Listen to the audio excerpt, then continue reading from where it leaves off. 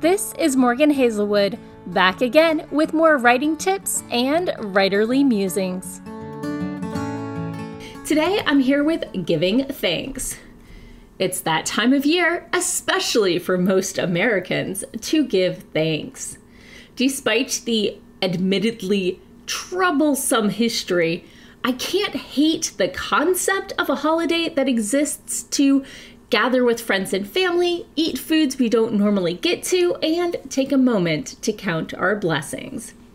In keeping with my past Thanksgiving posts, the joy of having a regular Thursday update for like 5 years, I'm going to be talking about things that I am grateful for. Now, it's hard to do this without sounding like I'm humble bragging, so if that's not your thing, I'll catch you next week.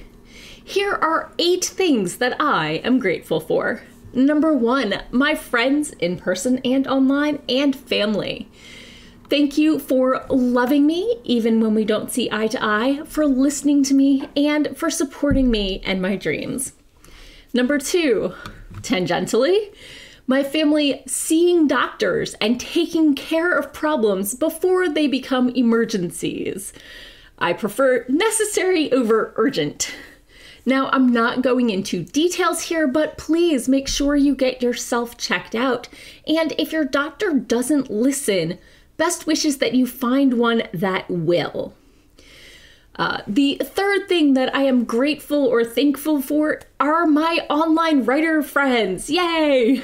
I cannot list you all here, but Sako, Doc, Sarah, Keith, Merlin, and Sarah with an H are probably the ones I talk to the most, but everyone from the flip side, Sarah's Friday night stream, my local NaNoWriMo Discord group, especially my fave late night writers, Kane and Washwords and Jennifer and Atha and Kata and Tammy, and of course our Nova liaisons, Renrat and Maven Maverick, Alex, Paper Fury, because I reblog you all the time, Chris of Writing About Writing, who reblogs me all the time, Elle, oh my god, this list is getting too long, but you know who you are. Thing 4 that I am thankful for past Morgan not deleting last year's failed attempt at this space fantasy. I keep finding more and more words I can reuse. At the current tally, my current NaNoWriMo project, with the bonus reused words, will end up just shy of 80,000 words at the end of the month. The story is nearing its end, and 80,000 words is just barely long enough for a full-length adult speculative fiction novel. Speculative fiction, whatever. So finishing my story with the proper word count, super exciting.